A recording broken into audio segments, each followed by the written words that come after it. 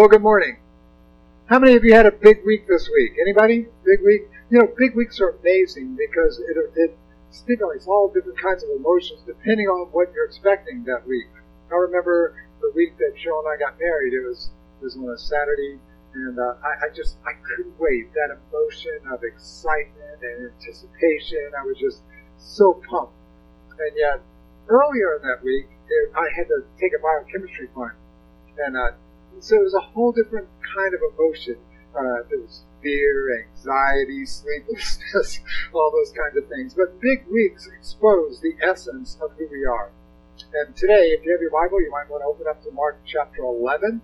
We are going to begin the biggest week, well, last week, the biggest week of Jesus' life. This week is called the Passion Week, or it's also called or referred to as the Week of Suffering. 25 to 30% of all the Gospels are concentrated on this final week. So in 5 or 6 weeks through chapter 16, we're gonna shove 25 to 30% of all the Gospels in these last few weeks. So it covers an awful lot. And we're going to answer a lot of questions. We're going to answer questions like, why did he come into the world? Who is Jesus? What is he like? How in the world should we imitate him based on these things? But today starts the final week, and it starts with what we would call Palm Sunday, or the triumphal entry. Some people call it the tearful entry. That's what we're going to cover today. We're not going to cover the entire chapter, but I will summarize the end of it. It'll make a lot of sense when we get there. But in your notes, you'll also see an overview of that final week. Again, it's not written in stone because, there are some discrepancies that take place on this day or that day, but by and large, it's pretty accurate. And some of the confusion lies in the fact that what we call, say, Thursday isn't Jewish. Thursday for them starts Wednesday night and goes through Thursday. So it's a little confusing depending on if it's using our terminology per day or their terminology for a day. But the why of Jesus, why did he come, is so clear. And every single passage that we've covered in the Gospel of Mark, we've talked about why. Why is he coming? Every single Sunday, he's come to save people from their sins, to restore a fallen humanity back to a holy and righteous God. This is what was intended from the very beginning until Adam and Eve went their own direction, did their own thing, and they fell. That's the fall of humankind. And the rest of the Bible now helps us to engage. How is the relationship that we are supposed to have with God, how is it restored? And it's restored through Christ dying on the cross to save us from our sins. It's not based on any good that we do. It's entirely without our merit. It's a total gift of God, Jesus dying in our place, the very thing we should have experienced, the suffering and separation and death we should have experienced. Jesus experienced that on the cross for us. And then the goodness of Jesus Christ, the righteousness of Jesus Christ was then all imputed to our account so that we could live a full life as a new person under the control of the Holy Spirit. That clearly is the why Jesus came. What this passage really answers is, who is Jesus? And once we really understand who Jesus is, you're going to understand why he went to the cross. Why were so many people so mad at Jesus? So we're going to begin with just a little bit of historical preview to this, what we would call Palm Sunday. So the background would be whenever a Greco-Roman conquering king would come to a nation or to a country, there are a number of things that would happen for him to come in, establish his authority, his sovereignty. The first thing that would happen would be that he would enter the city, but he wouldn't just enter the city. He would enter the city on a symbol. And it was a symbol of conquering. It was a symbol of dominance. Usually it was a white stallion, some sort of white war charger. We're going to see this in Revelation. At the end of Revelation, Jesus will come in on a white war stallion, okay? But usually a Greco-Roman conqueror would come in. They would enter the city. They would enter on this symbol, established in majesty, grandeur, honor. And there would be all kinds of acclamations from those escorting him into the city, and anthems of praise would be sung to him. then the last thing that would happen would be this conquering king would then come into the religious center of the country and offer sacrifice on the altar. And that would establish this king as the sovereign over all religion and over the state. This would happen, and in essence, we sort of see this happening with some twists here. And we'll walk through the twists. But the biggest thing that happens that's so different, instead of establishing his place as sovereign over religion, he will go in because the people instead of accepting him as the new king coming in, they absolutely rejected him. So when he went into the temple, he had to cleanse the temple because they had turned it into a den of robbers, and he cleans it out because the people then ultimately wanted to kill him. So who is Jesus? Jesus clearly is the anticipated coming king. We'll look at this, how anticipated he was. He is the Messiah. In Hebrew, the Messiah. In Greek, the Christ, the Christos. He was the Lamb of God, the Savior of the world. Jesus is, and this is what sent him to the cross, God in the flesh, God incarnate. So let's look at this triumphal entry starting in Mark 11. And we're going to see the entrance of the king. And again, you got to understand that it's Passover. This is one of the three times during the year that Israel would assemble at Jerusalem. They speculate there would probably be about 2 million people who would show up for Passover. About 240,000 families would be there. And so Jesus was there, and the reason he was going into Jerusalem at Passover this very specific time was twofold. Number one, it's because the Passover is the picture of who Jesus Christ is. The Apostle Paul specifically says in 1 Corinthians 5:7, Christ, our Passover lamb, has been sacrificed. So Jesus is the picture of the Passover lamb, the sacrificed lamb that was the sacrifice in Egypt. And the blood was then put on the doorposts, the lintels, and the doorposts of the house.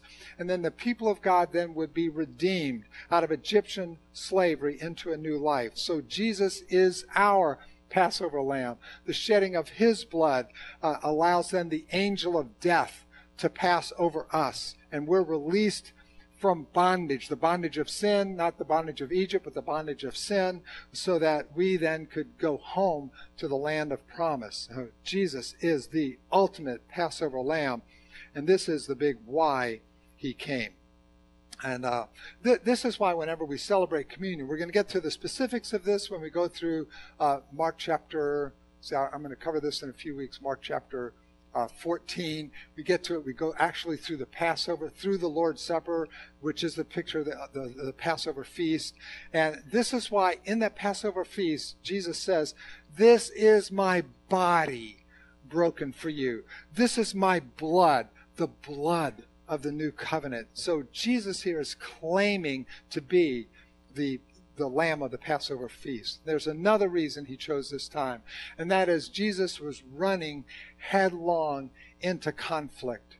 And there are a number of reasons for this. Just like David. Remember David when he ran into battle? And Mark even refers to the kingdom of David coming here later in this passage. But when David ran to the battlefront to face Goliath, Jesus will run into the battle. The religious Pharisees and Sadducees are there to excommunicate him, and he runs into the battle. The nation of Rome, or the Roman nation, are there to execute him because of sedition, and he runs toward it. And the thing that we need to understand more than anything is that he runs into the very just wrath of God for sin. That's for us.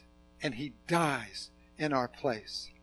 So now we see them coming near Jerusalem, verse 1, to Bethphage, to Bethany, two little towns right outside the Mount of Olives. And Jesus is now getting prepared. He's sending his two disciples to get ready for the triumphal entry. And you think, why? Why there? Why the Mount of Olives? It has to be more important than, well, he He knew some people there, and he could spend the night. It was way more than that, far more important than that. This is the fulfillment of Scripture. This is why you don't see any leaders of Israel at the triumphal entry. This is why you see them planning to take his life after this, because of what it communicates. He's coming in through the Mount of Olives, which is on the mountain ridge on the eastern side of Jerusalem. Let me just tell you really quickly, follow with me really quickly, of why this is so critical and why it is so impactful, especially to the heart of the Jews who are there. He's entering through the Mount of Olives, which would mean he would be going into the eastern gate. Now, why is that important? It's because of the prophecies in Ezekiel chapter 10 said that because the nation of Israel went so opposed to God, the leaders were against God, they walked away from God, the people walked away from God. So what happened in Ezekiel 10 is that the glory of God actually departs out of the eastern gate. And it was Ichabod, inglorious.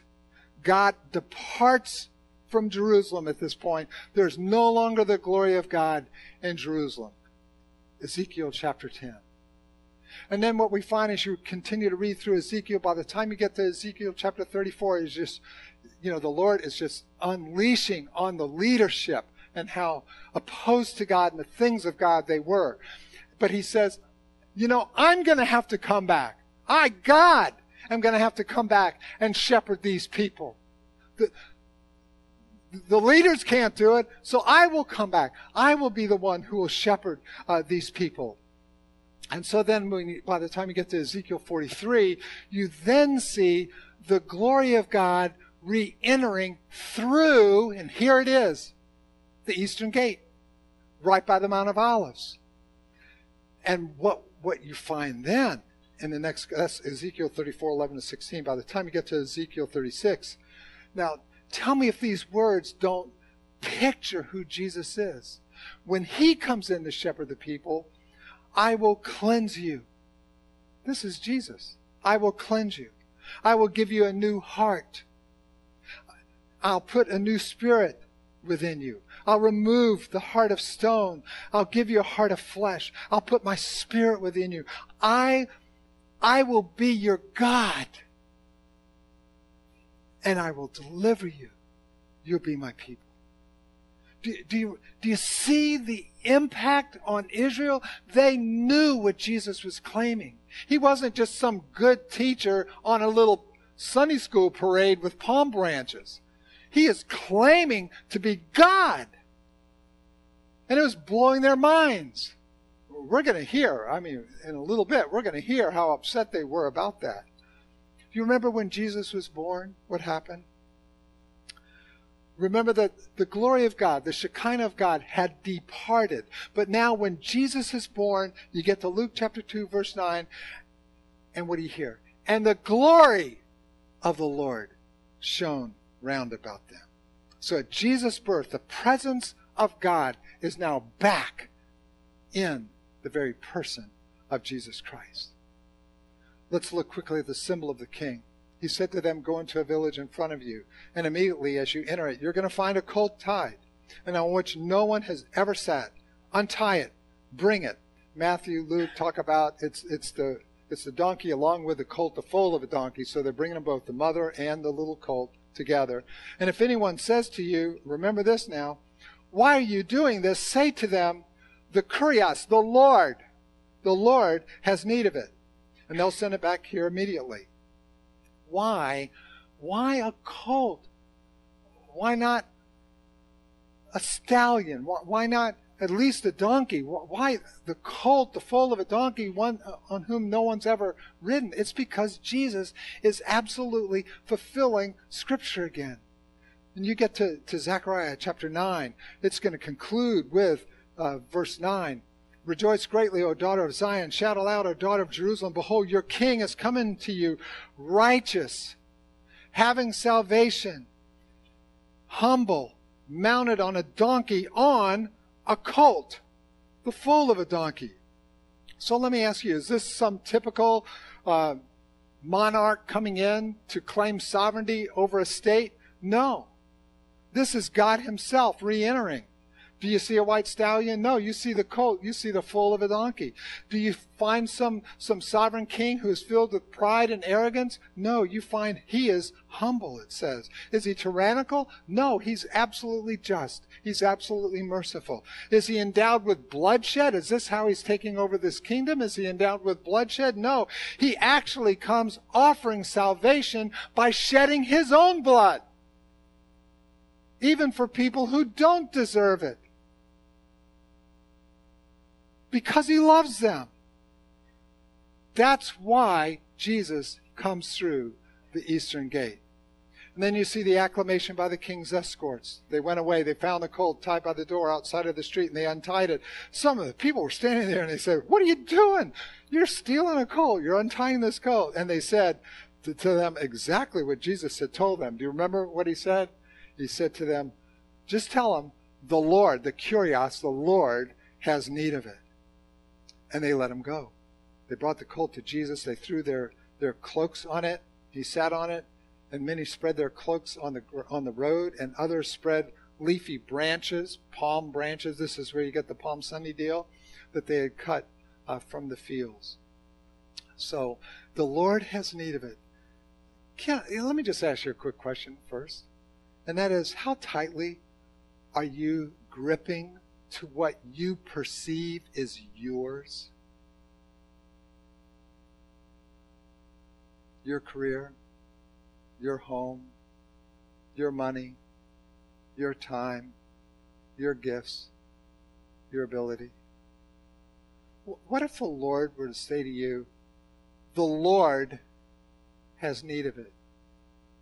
Would you quickly, in a feeling of joy, I mean, that's how we're supposed to give joy, with a feeling of joy and privilege and honor, I can't wait. The Lord has need of it. I can't wait to give it to the Lord. Will they take off? That would be a good discussion question for your community groups, by the way. How quickly do you really see it as the Lord's, or do you really see it as yours? I mean, be super honest. Is it really yours to control, or is it the Lord's that we eagerly give to? Be a great one to talk about.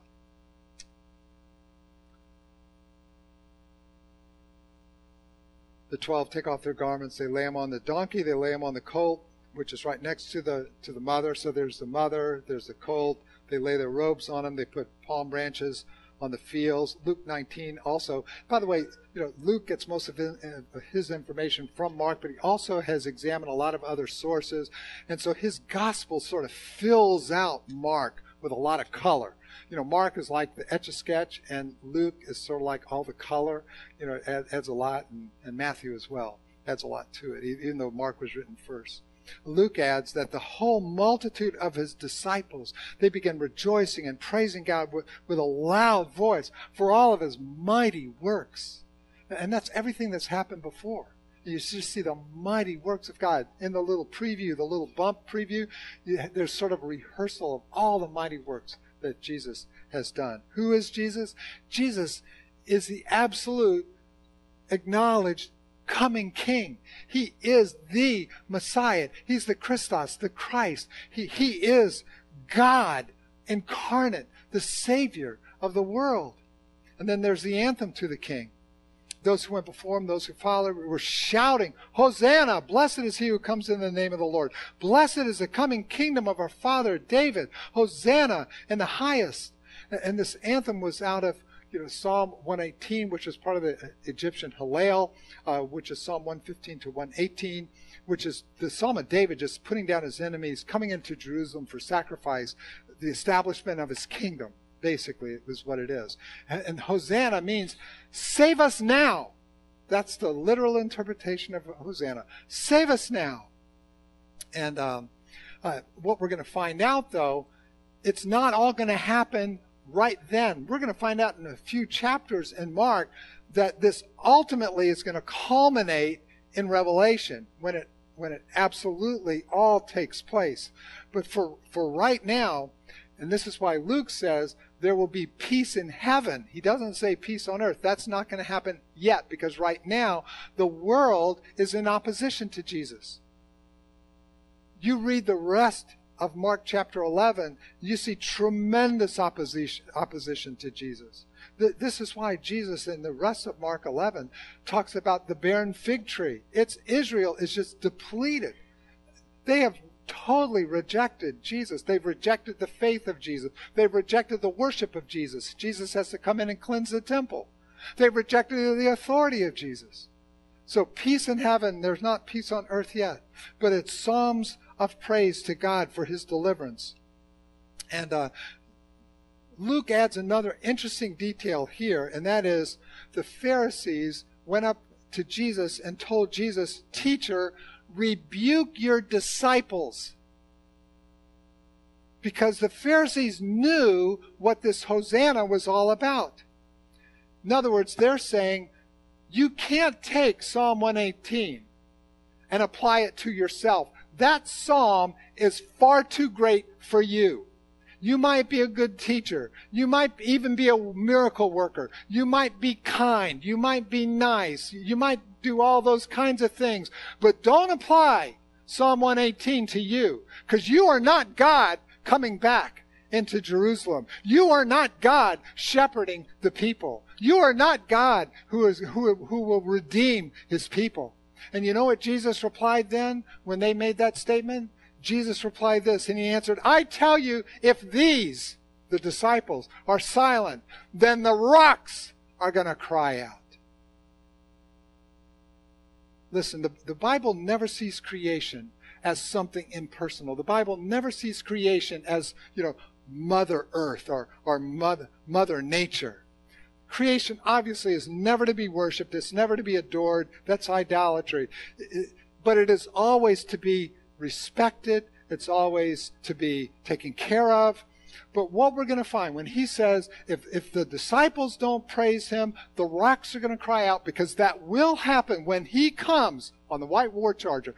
When we look at Revelation, you look at Revelation chapter 5, you see creation singing out at its redemption.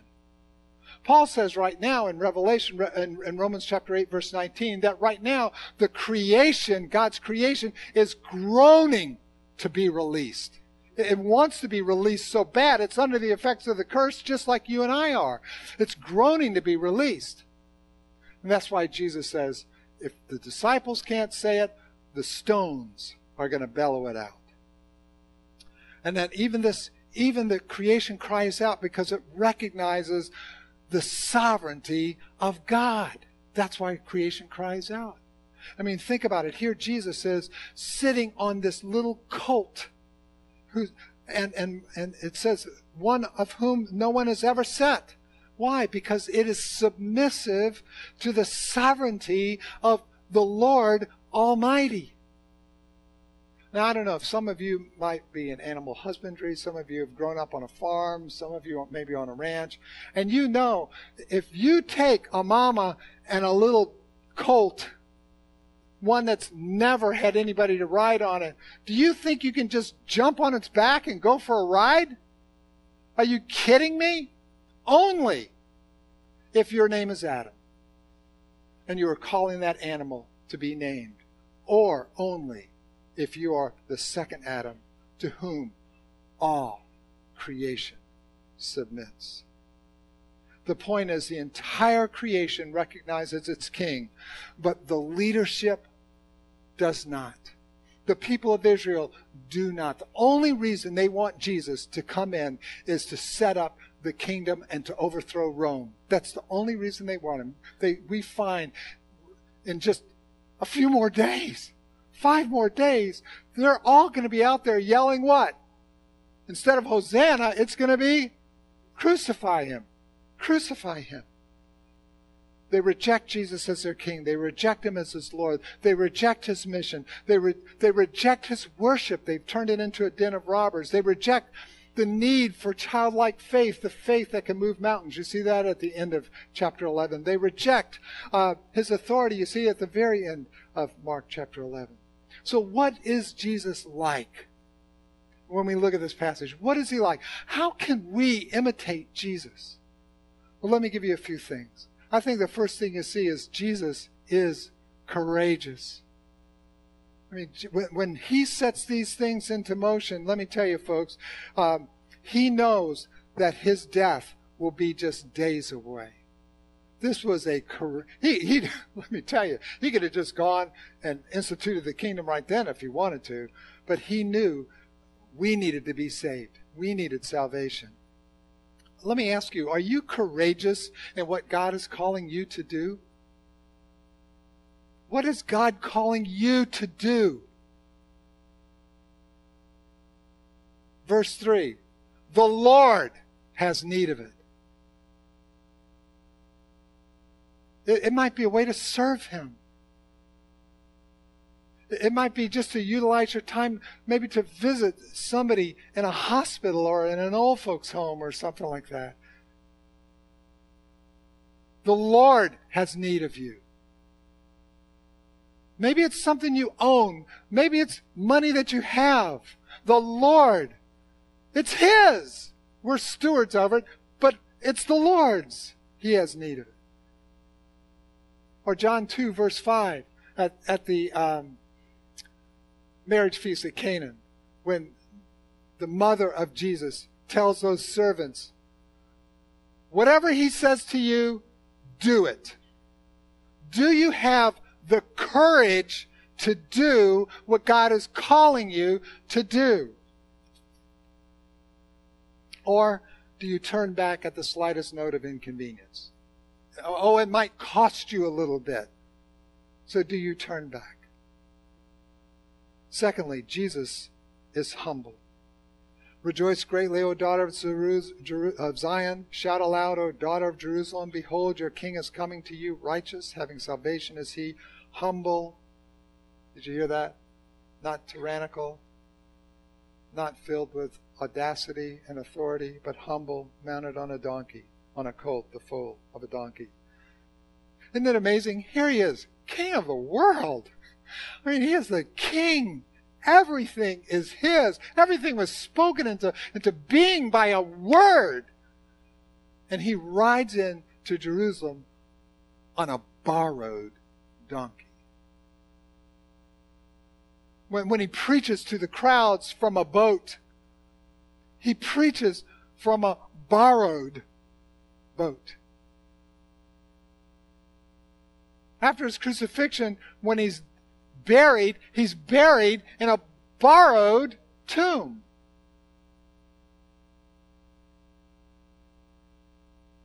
Jesus is so humble. He's totally unlike Muhammad, who comes into Mecca with a sword. When you and I come to the days of our greatest triumphs, do we say, look at me? Or do we say, look at God? Look at God. I'm reading through the Bible again. Every year I try and read through the Bible. And, you get to the point of Moses standing at the Red Sea. Charlton Heston, what a great picture. And Moses at the edge of the Great Sea. And you have the Egyptian army behind him. And so, what does Moses say? Hey, everybody, get a load of this one. Put your eyes up here. Just watch me now. Doesn't say that at all. Don't be afraid. Stand firm, and you'll see the deliverance the Lord will bring to you today. The Lord will fight for you. You need only to be still. Do you remember Joseph?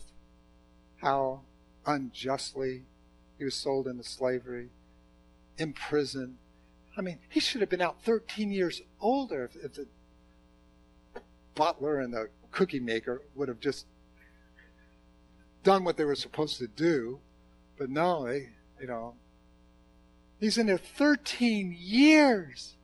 And finally, Pharaoh needs somebody to interpret a dream. And they go, oh yeah, remember, there's this guy in jail. He's been there for 13 years. Go check with him. What would Joseph have said? Oh, Pharaoh, man, can I interpret dreams? Just give it to me. Let me have it. And I'll wow you with the answer. It wasn't about him at all. Joseph said to Pharaoh, I cannot do it. Joseph replied to Pharaoh, but God will give Pharaoh the answer he desires. So here's Jesus at the moment of his greatest triumph riding into Jerusalem. He says, do not look at me, you look at God. I'm merely fulfilling prophecy. I mean, just think. Think of the things Jesus taught. I mean, is he filled with arrogance and pride, or is it absolute humility? What did Jesus teach? Blessed are the poor in spirit, for theirs is the kingdom of heaven. Blessed are those who mourn, for they shall be comforted. Blessed are the meek, for they shall inherit the earth. So when Jesus says to you, the Lord has need of it, or when Mary says to you, whatever he says to you, do it, do you pridefully think that you are worthy or entitled to what you have?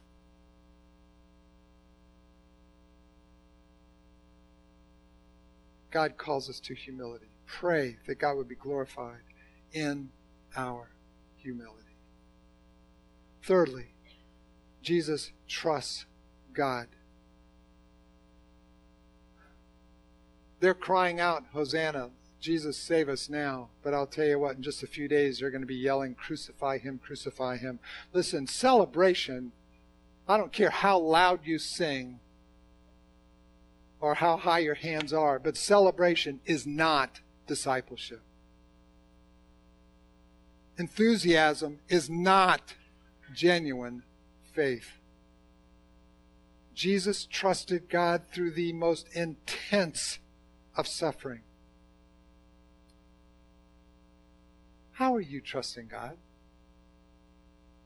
And the decisions you have to make in your finances, etc. What gets your attention more? This is especially critical for leaders in a church. What gets your attention more? What gets your attention more? Is it the shout of the crowd? Or is it the voice of God? The shout of the crowd will always arrest your attention. But the question is, which one will you listen to? The crowd shouting, or God who frequently speaks to us in a whisper? The whisper of his word. The whisper of his Spirit. The whisper of godly counsel. The crowd shouted, Hosanna, save us now, Jesus. Thankfully, Jesus did not listen to the crowd, or else we wouldn't have salvation. He listened to the voice of God. Fourthly, Jesus loves sinners. This is why Jesus did what he did. All the teaching of his disciples point to the cross. Notice in Luke it says when he's drawing near the city, he's on the donkey, on the colt, riding in, and it says he wept over it, saying, oh, would that you, even you, had known on this day the things that would make for peace, but now they're hidden from your eyes. I mean, get the picture. Here he is riding into Jerusalem to be acknowledged as the king, and people are screaming, Hosanna, Hosanna, waving the palm branches. I mean, it looks more like a Sunday school program, going on. And yet, when you look at Jesus, you look at his dark brown eyes, and they're filled with tears. Tears streaming down his dusty face. Because he knows that the cry of the crowd will all turn and to crucify him, crucify him. Jerusalem even means the city of peace. But they don't have any idea what it's going to take for them to have peace. The reason he's doing this is because Jesus loves sinners. He's going to go to the cross because Jesus loves sinners. He's going to die in our place because he loves us as sinners. And then all of his righteousness will be imputed to our account because he loves sinners. For by his stripes, we're going to be healed. All of that was hidden from their eyes. Folks, let me tell you, this world is desperately looking for peace. And we're looking in every avenue we think we can look. It's got to be in economic peace or political peace or gun control or economic parity or political harmony. Somehow there's got to be peace. There's only going to be one place there's going to be peace, and that is in the Lord Jesus Christ. The message of salvation. That's the only thing that will bring it. I know many of you were heartbroken and maybe excited too for Billy Graham at 99 going home to be with the Lord on the 21st, on Wednesday. He's made an impact on so many people. I think of my own life. And I mean, this goes back years. I graduated from high school in 1969. Just an absolute sinner. My nickname was Animal. Can you believe it? I know it doesn't fit now, but it was at the time anyway. And so I go to LSU. I'm part of the LSU band. And, the first year I'm there, I didn't know it at the time, but some Christians in the band were trying to witness to me. I didn't know what they were trying to do. And so anyway, the next year, my sophomore year in 1970, they said, "Oh, Jeff, Billy Graham is..." Of course, I've heard of Billy Graham. I know he's probably a good guy. But they wanted me to go to the Billy Graham Crusade. So the last week of October, for 5 days, 4 nights, there was going to be the Billy Graham Crusade in the LSU Tiger Stadium. There were 200,000 people who attended that crusade. 10,000 people trusted Christ. 1,000 students trusted Christ at that crusade. And so they said, "Jeff, would you go?" I said, "Yeah, I'll go." So I had an idea. I love to joke around.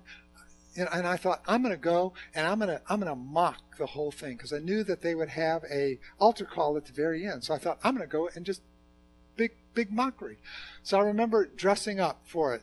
So, you had the pits and the frats back then. So I greased my hair back and I had a leather vest. I put on a leather vest over this white t-shirt and I rolled up a pack of Camels in my t-shirt.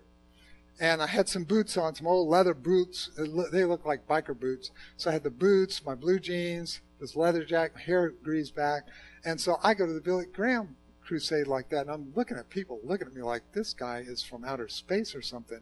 So I go in there and getting ready for my moment, for the altar call where I can run down and do my big deal, throw myself down on the ground, etc.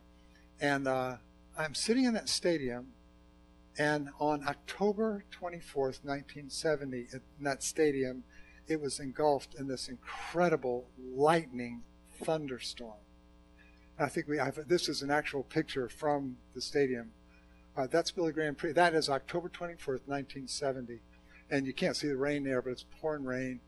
And I'm telling you, I was riveted. He preached on Luke chapter 23, verses 42 to 43. This is about Jesus on the cross, and there was the two criminals, and there was the one who was railing against him, and then there was the one who said, "Hey, remember me when you get into paradise." He said, "Today you're going to be with me in paradise." He was preaching on that. And I can remember every time he uses those fingers all the time. And every time he would use those fingers, lightning bolts would fill the sky. I'm not kidding. And at this point, I mean, it was the Holy Spirit of God just awakening my spirit. And I'm going, and I'm going to go mock this guy? Are you kidding me? And I felt just like the criminal who was railing against Jesus. And I knew, all of a sudden it hit me, God is going to strike me dead with a lightning bolt. I really did. I sat in that stadium thinking, God is going to strike me dead with a lightning bolt. And I remember as if it were yesterday, and Don Tapp, who's my pastor and who put the whole thing together, remembers it like it was yesterday as well. And I ran out of that stadium. I mean, I can remember running down, it was in that massive LSU stadium, just running down all the ramps all the way out. And I ran all the way to my dorm. And that was what God used to open my heart to begin a spark of life that God could use to make a difference. And I'll tell you why. You know why that happened? It's because there was one day when Billy Graham, he was there because the Lord said to him, I have need of your gifts and talents. And Billy Graham said, okay, Lord, if you want me to preach the gospel, I'll preach the gospel. And that's what happened to me, because Billy Graham was faithful. And the reason he was faithful, because there was another guy in his life by the name of Mordecai Ham.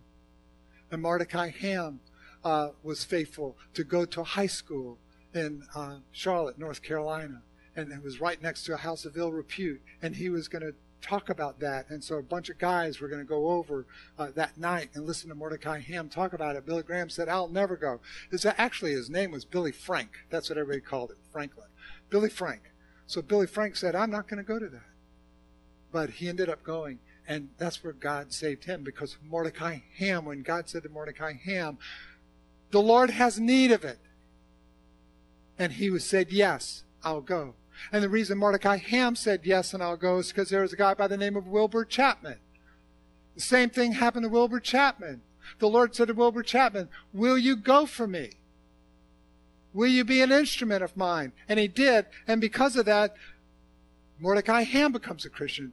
Billy Graham becomes a Christian. But the only reason Wilbur Chapman did is because there was a guy by the name of Billy Sunday who was faithful.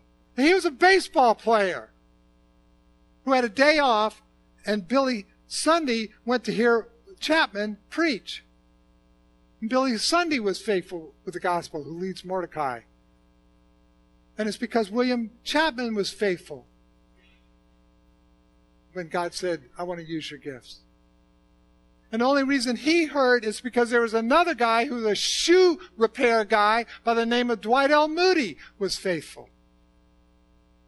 When the Lord said to Dwight L. Moody, will you go? The Lord has need of it. And you know why it all started? I mean, I can trace what God did to my life in 6 generations. I can go back. And the reason Dwight L. Moody is because a Sunday school teacher by the name of Edward Kimball went to visit him while he worked in a shoe store. Do you love sinners? Don't think that God can't use you even in a little way. It might be as a Sunday school teacher or just somebody you know saying something that changes the world. Well, God wants to use you. God wants to use you in a powerful way. Everything you have is His. You're merely a steward of it. Well, let's pray together. Lord, as we look at this passage, we understand that you are the King, the Lord, God incarnate, the Savior. And Lord, there's so much from your life that we can learn. How brave and courageous you are, humble, how you trust, and how you love sinners. And Lord, I just pray that if there's anybody here this morning who has never taken that step of faith in Jesus, Lord, that they would, instead of just singing out and celebrating, but there's no genuine discipleship, no genuine faith, I pray, God, that you would penetrate their heart now with a call from you. May they hear the words from you. The Lord has need of your life. Would you but trust Him? He is going to the cross, as we look at this passage, to die in your place, to die for sin, for your sin, so that you could live a holy life that will make an eternal difference in the lives of others. And so, Father, I just thank you. I thank you that you are making that call right now. And if you're here and you would want to talk to somebody about your relationship with Christ, please come up after. I would love to talk to you. There are other elders, other people who would love to talk to you about what it means to be a Christian. So, Lord, I pray that you would receive our worship now. We ask it in Jesus' name. Amen.